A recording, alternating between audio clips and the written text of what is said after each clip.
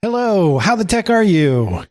We are fully merged with proof of stake, and we're ready to go. Unfortunately, we also lost 15% of our value in the past week.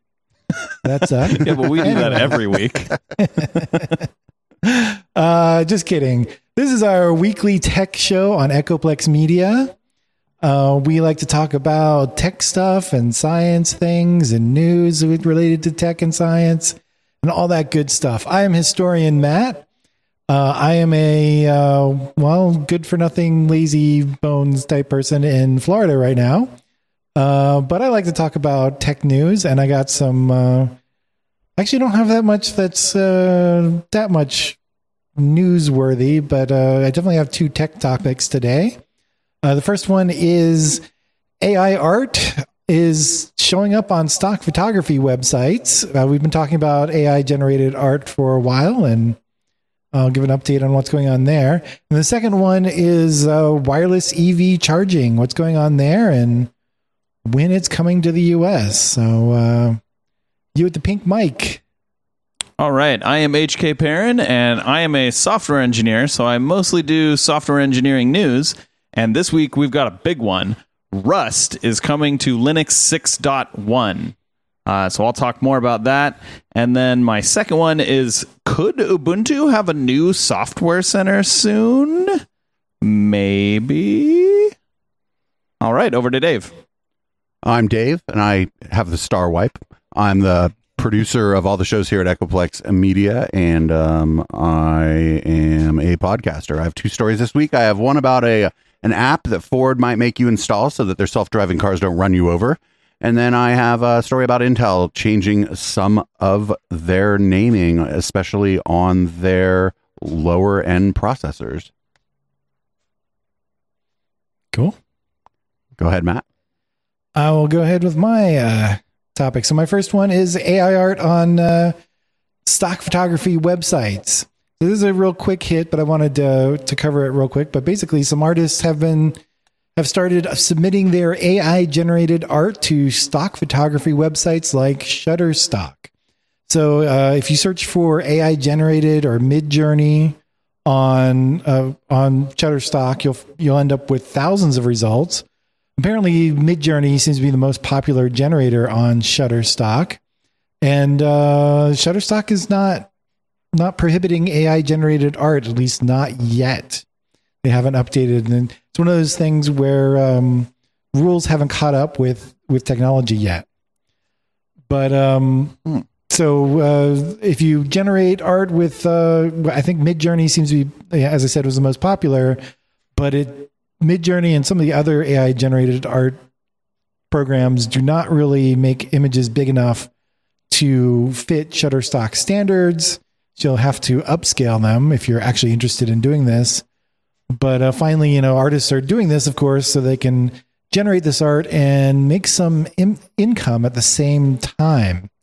And of course, there's a lot of controversy about whether AI-generated art is actually art and who owns the copyright, stuff like that. Although I think it's pretty clear. I think copyright's actually pretty clear on that. But what do you guys think? You got any questions, comments? I was under the impression copyright is pretty clear, and it's that you don't own the copyright to it. Nobody owns the copyright to it. I thought it was the opposite because that's interesting, because I thought it was the opposite because you are creating the text to generate the artwork, right? And then it's running through a program to generate the output. That's very similar to the way that compiling works for programs itself. So, you write code, you write software code that is then interpreted by a compiler to create an output, which is the finished compiled program that you wrote. And you actually own the copyright to the final compiled program, even though there was another program that actually created it.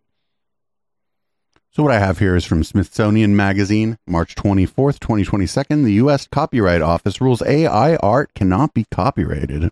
I did not know that. There you go.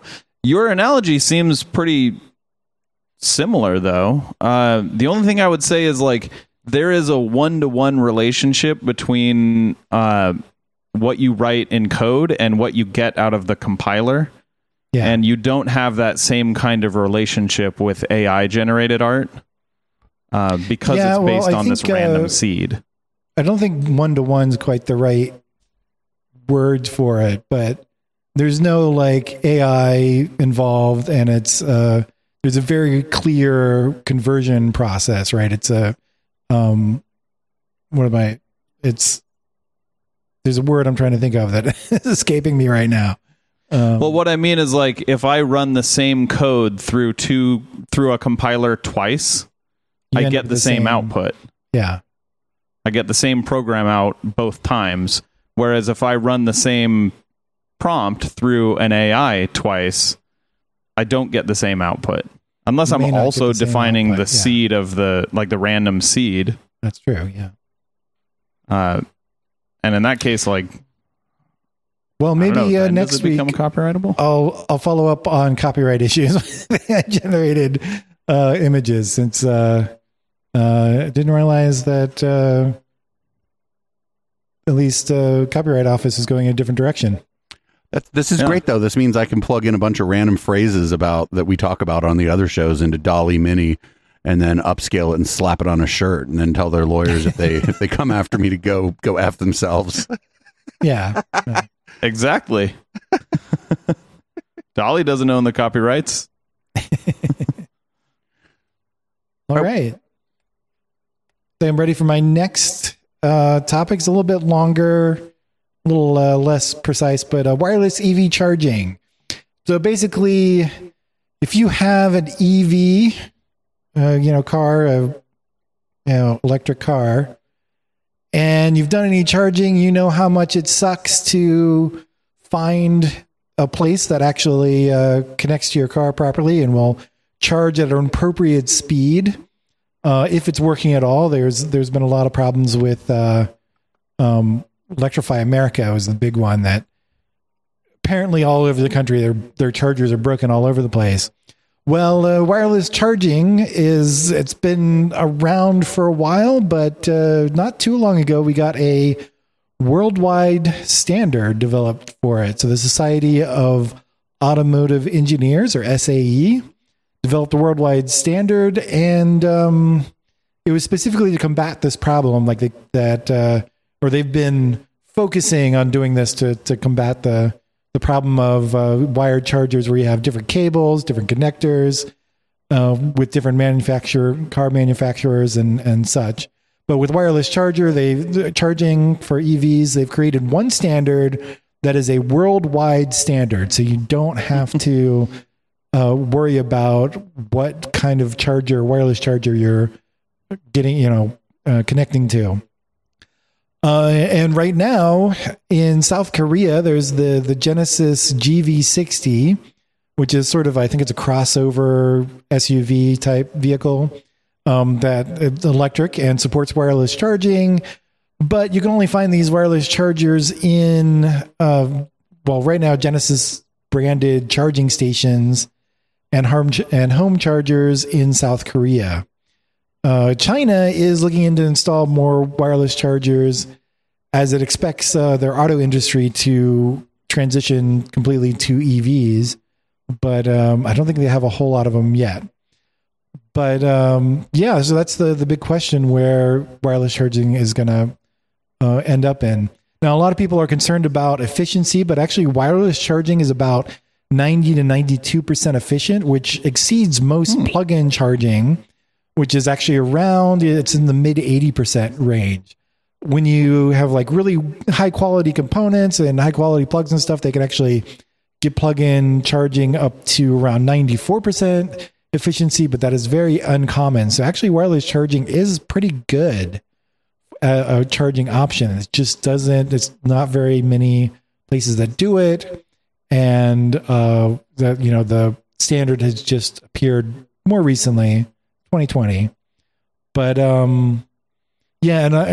just to be clear, when I'm talking about this kind of wireless charging, although some people have talked about embedding it into roads, most of this is not wireless charging that's like embedded on a roadway where you're driving at 60 miles an hour and charging while you're going.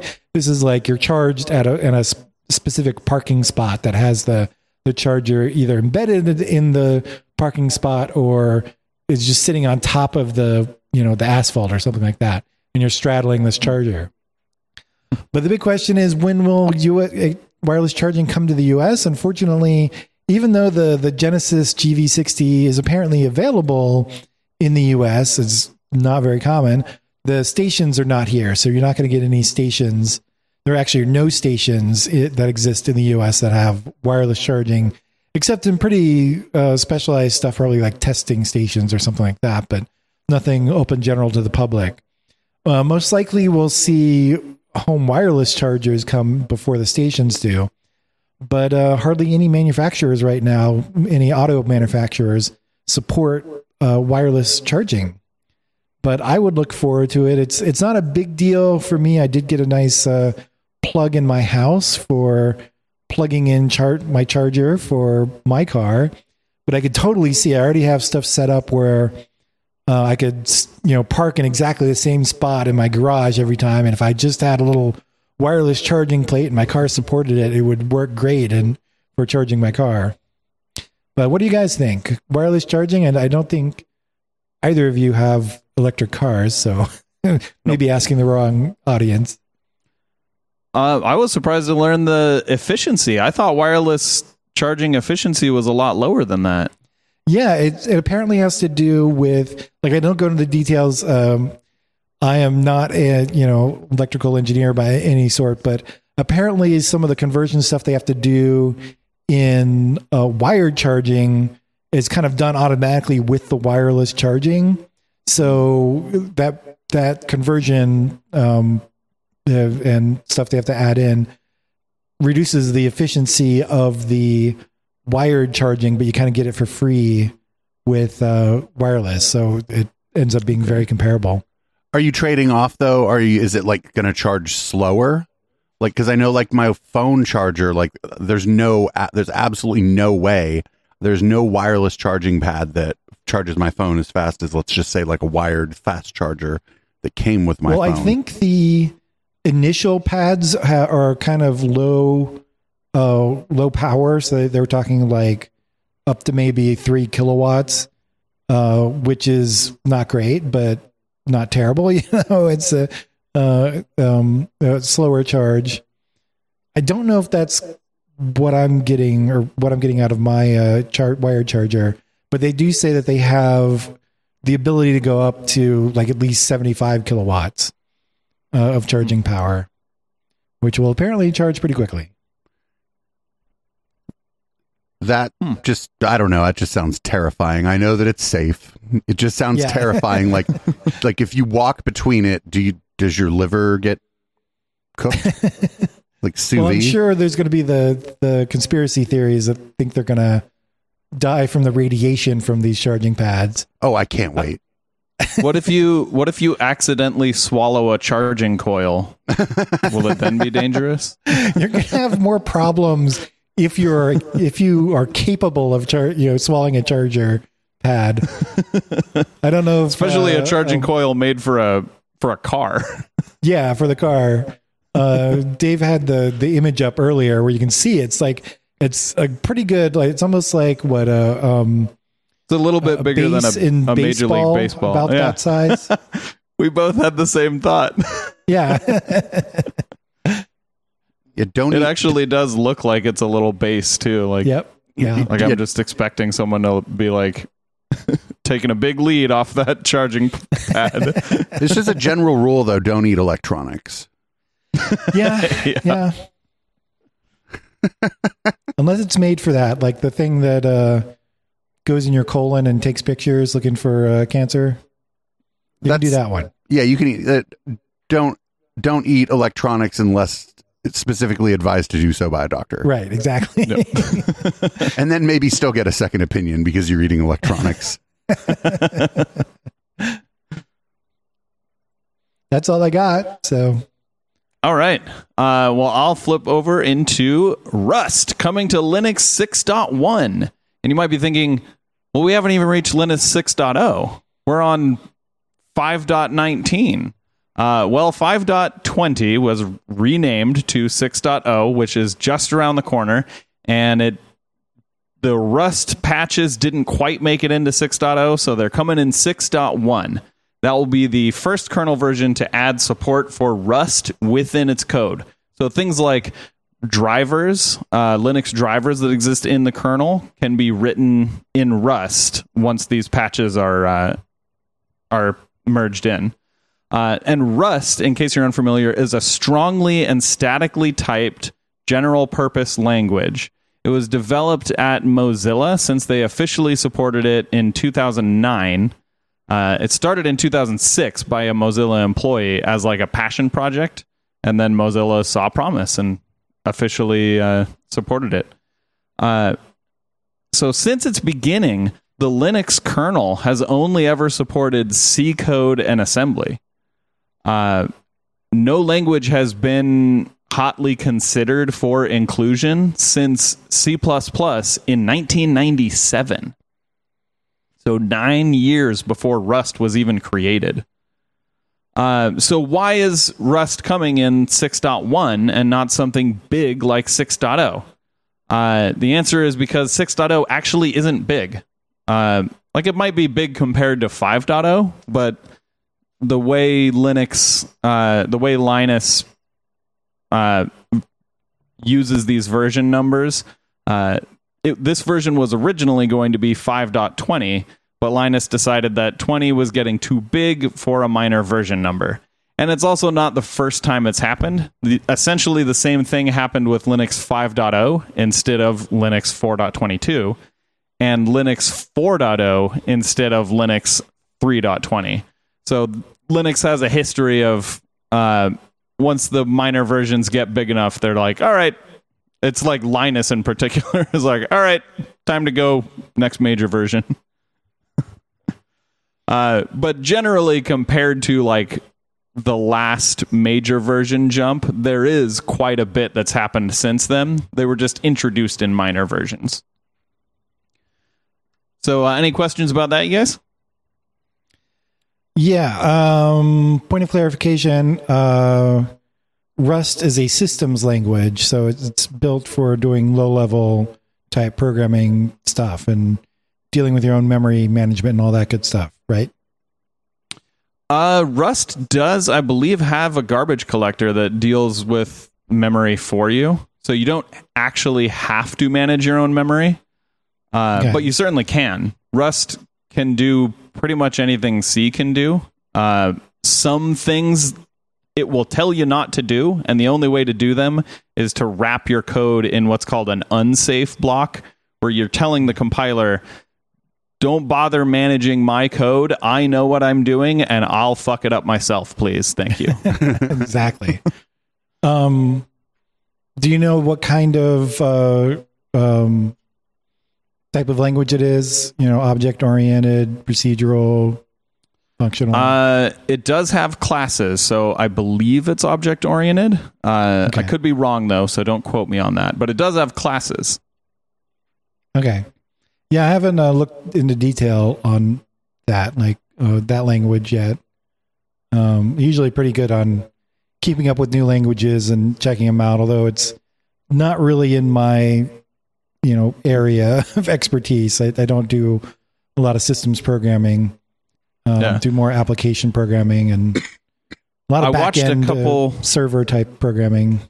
Yeah, I watched a couple introduction to Rust videos, and it looks really cool. Like, the kind of things you can do some very powerful things in like very small amounts of code.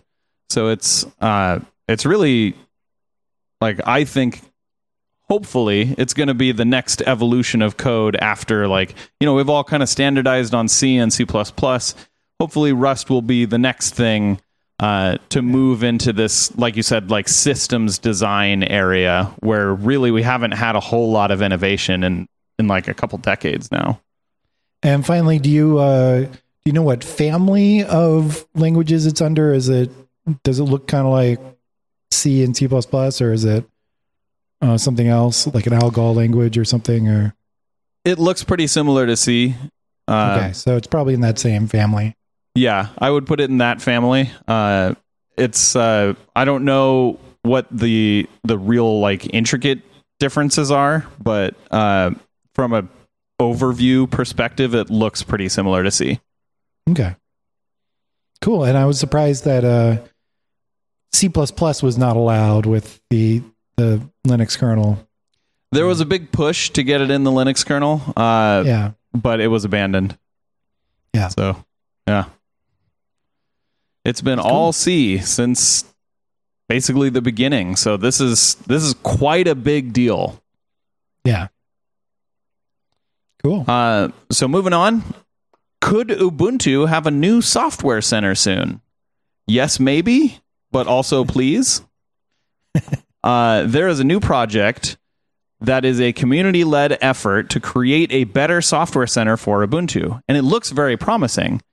If you scroll down there, you'll see some of the screenshots there. It looks quite nice. I would say certainly on par with what they have currently looks-wise, but their goals are to be, more friendly and more powerful and less buggy. It does not have Flatpak support, but the devs have not outright said no.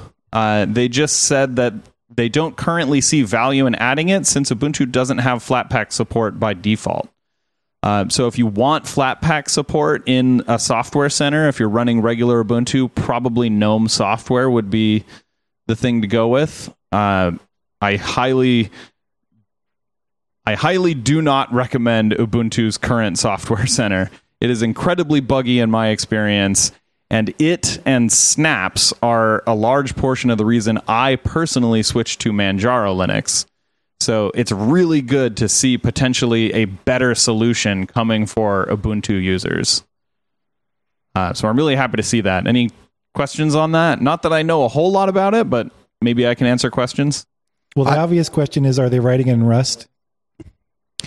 They're writing it in Flutter. I don't know if Flutter supports Rust or if it's its own language. So I don't know. Yeah, I didn't realize maybe how bad Ubuntu Software Center is until I installed the current version of Ubuntu Studio and got KDE's Discover and was like, oh my God, this works. Yeah, it works and it's reliable.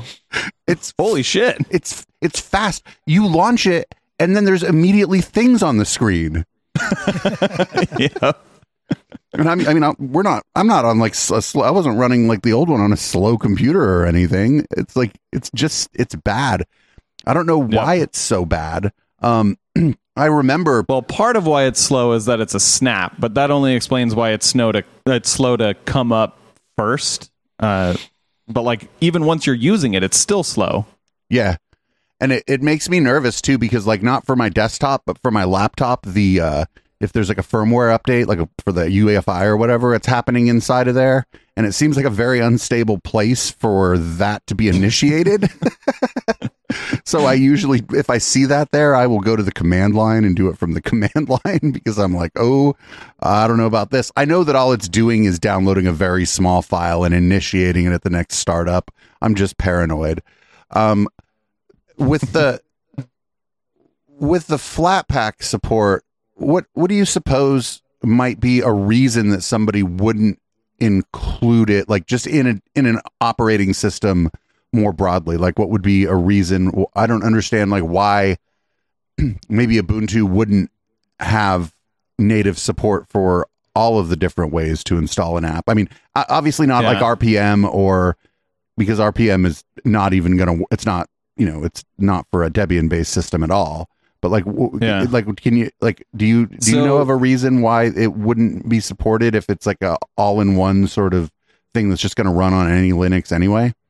Yeah, if we're assuming good intentions on Canonical, which I think is the right approach to do, I would say that they probably don't include Flatpak support because snaps give them more control over the ultimate user experience, and they want the user experience to be really good and within their control.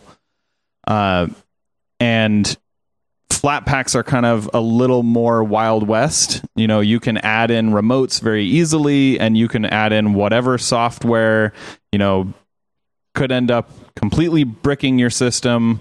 And Canonical would have no control over, putting some safety rails in the way. So I think that's most likely the answer. But if you're assuming some more nefarious intentions on Canonical, which maybe this plays a part, maybe it doesn't, I don't know, I'm just putting it out there. It might be that they want Snap to succeed, and Flatpak being a competitor to Snap, having Flatpak in the operating system, people might discover that, Flatpak is actually a better experience, so I'm going to move to Flatpak and just never touch Snap. Yeah. I don't know which it is. It sounds like it's the first one though, because let's be honest. The Ubuntu and Canonical are a little bit handholdy, but that's because if you're going to install a Linux system for somebody for the very first time, you'd be hard pressed to not have Ubuntu in your top 3 for a brand new user, just because it works. That everything makes sense, even though, like we were saying, the Software Center is garbage. They could still find Audacity and install it, even if they accidentally install the Snap and it takes forever to load, and then it doesn't, honor your theme preferences for the rest of the operating system, which I find odd that it doesn't honor your GTK theme preferences or whatever. But yeah, I think it's handholdy more than anything else. And I don't. What do you mean? Like a Flatpak would just lock up your system? Because isn't it sort of sequestered from the system? Like it can't really break your system. There are things that you could do that could let it break your system. So if you're installing a new Flatpak remote that's not FlatHub, the chances that you'll give something a permission just because it's telling you to are probably fairly high. And then if it was malicious, it could certainly, you can give a Flatpak enough power to brick your system. Gotcha. But that's that's why if you install a Flatpak, you should be installing from FlatHub, where there are some guardrails, where people have ostensibly looked at it and made sure that it's not going to do something like that to you. Yeah. Well, and to be clear, a Snap could also brick your system if you give it the power to, but Canonical has very strict control over the server side of Snaps. The client side of Snaps is open source, but the server is not. So there's no way to start your own Snap server, and there's no way to submit a Snap to the server without going through Canonical. Just out of curiosity, is this new Software Center also going to be a Snap? It supports being installed as a Snap, yes. Wonderful. I'm looking forward to it. It looked nice. I'd like to see what it looks like in dark mode, because they only had light mode up there, and what kind of monster uses light mode. But other than that, it looked better. But I think there's the problem with the Ubuntu Software Center isn't how it looks. It's if it navigated correctly and the things inside of it loaded quickly, it would be a great place to go find software. Yeah. Or I should say, I believe it's in their roadmap to support being installed as a Snap. I don't believe you can install it currently as a Snap. Oh, so it would be, currently, since they're just working on it, you're compiling it, right? You're building it from source. I believe currently the only way to get it is to compile it from source. Yeah. I used to be terrified of that, and it's actually not that terrifying. There's several things that I run and count on every day that I've built from source here. Well, cool. I hope they fix it, but they'll find, I don't know. They've just never had a good Software Center. Like on a standard Ubuntu system, if I have to get stuff done, if I'm like installing, you know what I install? I install the Synaptic Package Manager, and then I go search for things in there, because you know what? It doesn't make any sense to a new user, but if you know what you're looking for, that's quick. And it'll remind you of your updates and stuff while you're in there too. It's fantastic. It'll even install your new software and your updates with one click of a button. I feel like that doesn't get enough love. But also, if you're new to it, you have no idea that the discoverability in there is just terrible. You have to know exactly what you're looking for. Yeah. Also, the great thing about Synaptic is you won't accidentally install Audacity as a snap because it'll just grab it from the repository for you. Yeah, you don't have to switch it from snap to repo and back. Or have both show up. And the other thing, sometimes both will show up when you search in the software center, and it's unclear maybe to a new user why are there two Audacities here? You know what I'm saying? Because up at the top, it's not, if you're not familiar with what's going on in there, up at the top, that thing that says snap or includes snaps, you don't even know what that is. You don't know what that means. If it's your first time touching the thing and you just are like, oh, I have this old laptop, I'm going to try this Ubuntu thing, which is, I think, how a lot of people end up getting into Ubuntu probably. And so they're like, what the heck is this?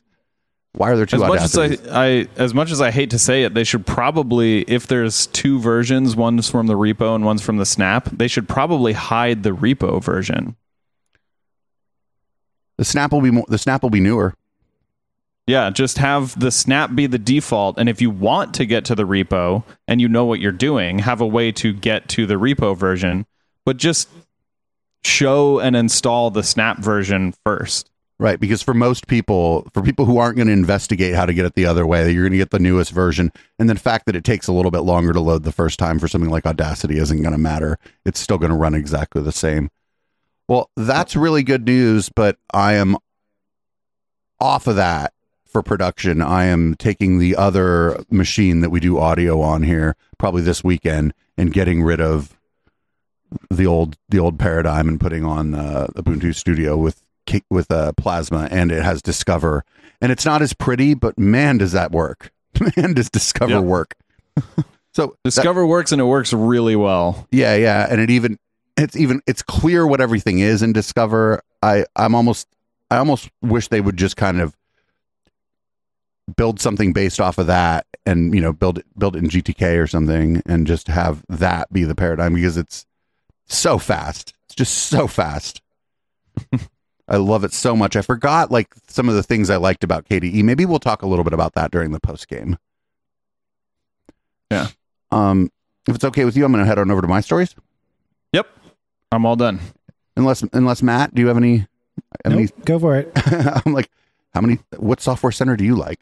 Okay, I just have two stories this week. One is a story that I got from the Register. I kind of like the Register because they're like us. They're a little more snarky, a little more cynical, kind of like to make fun of things a little bit more than we do, more than a lot of other tech places do. Well, here's an article that says, don't want to get run over by a Ford car? There's an app for that. And what's going on here is I guess you're going to be able to get a Bluetooth LE app from Ford that will communicate with their self-driving cars and let them know, I'm walking here, and then the car won't run you over. I couldn't believe this when I saw it. I thought it was satire, but no. But the idea is that it's like another layer of protection so that you don't get run over by the Ford Mach-E or whatever. It's just very funny. Like, I'm thinking of oh, say you don't want to get run over by the car, so you should install this app and give us your location data. See, that's what I'm hearing there. I'm like, what kind of permissions am I going to need to give the Ford Motor Company to do this? And it's not the worst idea, but I would also think there would be a way to do it without an app, right? Because if your phone has Bluetooth LE, it would see a device with Bluetooth LE and it wouldn't even need to connect to it or anything, right? Yeah, well, the way to do it without the Bluetooth is called, actual AI that can determine the difference between a person and, a tree or something. Or just if there's something that's emitting Bluetooth, maybe be cautious around it. Right, don't run into it. Probably a phone in a human's pocket. Right. Yeah. Don't go barreling. Even if you don't think there's a person there, if something's emitting Bluetooth, maybe slow down a little bit. Or maybe if you at all see something in the direction that you're going, maybe you should slow down and not hit it. Right. I just think there would be, because if you have Bluetooth LE on your phone, it's definitely always broadcasting. And so I don't know what the app is for except to collect your data. Yep. Yeah. So, but I just thought, well, you just answered your question. I just thought it was really funny that that I saw an article that said, "Oh, if here, install this app so the Ford doesn't run you over." It's like, this is amazing. And like I said, it's from the Register. They're a great tech outlet because it's mostly enterprise tech, but they do dish out a heavy dose of the snark when they see something like this. And so, shout out to the people at the Register. I got one more story from the Register. This is not snark. Well, it kind of is. It's like, don't say Pentium or Celeron anymore. It's just an Intel processor. And so that's all there is to it. They're going to be dropping the branding of Pentium and Celeron on the lower level Intel processors, and the branding will only be on like the Core processors, the Xeon processors, the higher end stuff. And that's the whole story. I don't know, like, it just makes it more complicated, I think, because then you're going to be like left with like a part number or a model number on the processor when you're trying to figure out what's in the laptop. Because for the average person, right? The average person, if the average person was buying a laptop and they're like, want something that's going to last a few years, you're like, oh, if you're buying Intel, just get a Core i5. You'll be happy for a while, But yeah, why wouldn't they just get rid of one? Why do they have to get rid of both? Right, just call them both Pentium and then have a one. What if it was a 3, 5, and a 7 on the Pentium? So it like worked. It was the same. They're lower level processors, but you're getting like, okay, this is the best Pentium. Now there's going to be like, it's going to be like 3402U. It's just going to be the name of the processor, and then people are going to be like, well, what is a 3204U? Yeah, this Better is ridiculous. Than the 3203. And because like it's going to be so confusing if you're like, I have an Intel processor, and it's like, oh, do you have like a Core i5 or something? No, I have an Intel processor. Yeah, but which one? The Intel processor one, right here. That's got these it's got these 5 numbers next to it, and you're like, I guess that means you have a low end processor. Is it because you would think that as IPC and just the ability of these processors to do more with less becomes greater and greater, that there would be more focus on the low end, more focus on marketing and making the low end seem appealing.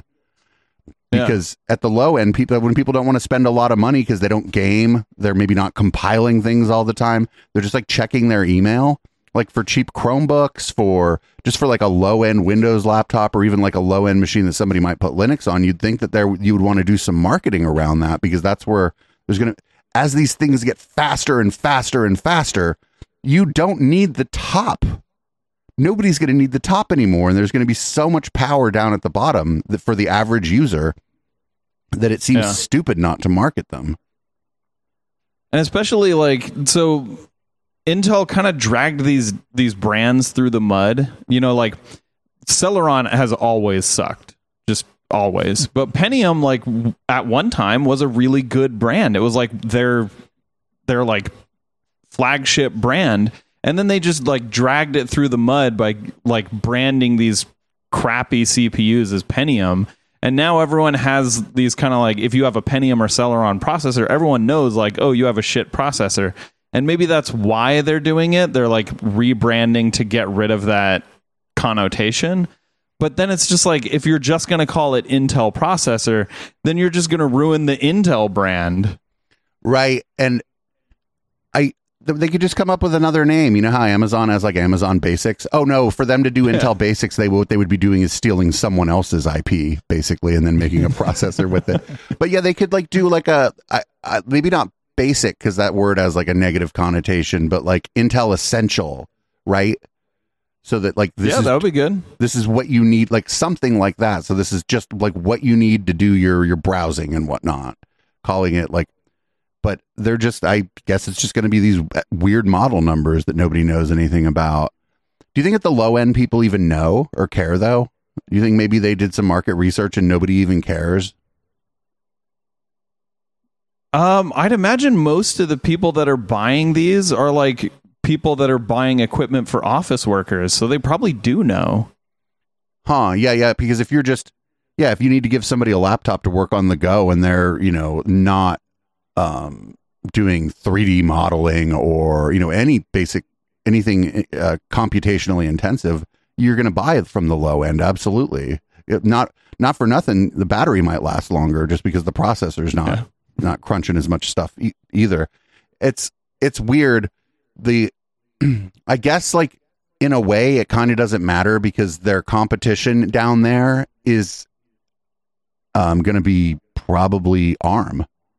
And ARM processors have wild, crazy names. Like, naming schemes on that doesn't make any sense. So, yeah, for that, it's just all numbers, and even the numbers are hard to understand. Yeah, because AMD like seems to have made the decision like below like Ryzen 3, they're not trying to compete. Like, and that's Ryzen 3 is the competition for the Core i3. And below that, they seem not to be trying to compete. So maybe Intel just figures, well, if it's confusing over there on the ARM side, let's just throw some fuel on this confusion fire and maybe try to get people to just be like, I don't understand, buy the Core i3. And they make make like $6 extra on the PC sale. Yeah, to me, this seems like a really weird move. And the other thing is, it might just be a failure of communication from some Intel marketing person where they are thinking about a new name and they're just going to get rid of these two kind of tarnished names and they don't know the new name yet, which, sometimes marketing people, like if they're communicating to somebody, just some journalist or whatever, they don't give the whole story because maybe they don't think it's important, but they should certainly have some name for something that isn't a Core or a Xeon, right? Yeah. Yeah, I hope that that's it. I wouldn't be surprised if that's it, and I hope that that's it. Right, and I think the name Essential is a perfect name. Yeah. But they're not going to listen to me, and if they steal my idea, I don't have money for a lawyer, so. Yeah, if you have like and I think the idea of having like the tiers, like the 3, 5, and 7, like you have an Essential E7 or something. Yeah. That would be like just below a Core i3. Right. That makes perfect sense to me. But that would make sense, and Intel's been like behaving in a way that doesn't make sense for a company with their legacy and their reputation actually a lot lately. They put out these weird video cards that kind of suck. Like, yeah, like they're kind of all over the place, and they're starting to get their lunch ate like on the low end by ARM and at the top end by AMD. And I think they seem to be lacking in direction. And I think like getting rid of that Celeron name would have been a great idea, and then reviving Pentium as like the bargain, not the bargain, maybe bargain is the value proposition at the low end. Make it actually make sense to buy one. Right. Even do Pentium 1, 2, 3, and 4 just for like some nostalgia. Yeah, because like even like the low end Pentiums were like minimum like $70, I think. Yeah, and it's like you can just buy an i3 for like $30 more and get 4 times the power. Right. So yeah, they should. Maybe they're going to abandon the low end, and that's not what. Maybe, or they're all but going to abandon the low end here. You know what I'm saying? And they're not, but they don't want to go out and say that. That they're just going to, maybe it'll be like so few processors on so few like specialized, like maybe it'll just be in like Chromebooks or like, maybe they'll just be in like some kind of thin client type device. And then the i3 will actually just take up the low end of the consumer market. Yeah, maybe. Who knows? I just know that was my 2 stories this week were dumb, and I'm glad that I found 2 dumb stories on one of the better tech publications out there. So, that's all for me. And during the post game for patrons, we'll actually put it out for a freebie because we talked a little bit before the show too, and I'll kind of point everybody over to Patreon. There's a couple other things I kind of wanted to talk about with some upgrades around here, and we'll link to a video I made about the studio and stuff. So, Matt, you want to read the show out? All right. Yeah. Thanks for joining us, listening to us, or watching us on YouTube. If you're watching on YouTube, make sure you like and subscribe and maybe leave a comment. If you're listening to us on the podcast catcher, I guess they have like buttons. I don't know. I don't use them very often. So Well, whatever works. We definitely appreciate you listening to us. If you want to learn more about stuff from Echoplex Media, you can check out our website at echoplexmedia.com. They'll have a list of all the other shows on Echoplex Media. Most of the other ones go out live, and you can catch the live versions of those shows on twitch.tv/Echoplex Media. We've got there's a lot of shows. I don't even want to cover them all, but yeah, definitely check them out if you're into that sort of thing. A lot of more political or I don't know, conspiracy theory type stuff, but fun stuff to check out. And then if you like our show, you want to give us some money, check out our Patreon at patreon.com/Echoplex. Yes, without the media this time. And we go out on, we have our radio going out on eplex.xyz or echoplexmedia.com/radio. And you can find us on Twitter at eplexm. Confusing still, well, yet another name, but it's at eplexm. And then finally, buy our swag. We got some good stuff. New shirts, I think, came out. I got mine. I still got to wash them before I wear them. But you can get the swag at eplex.store. And that's all I got. So thanks again.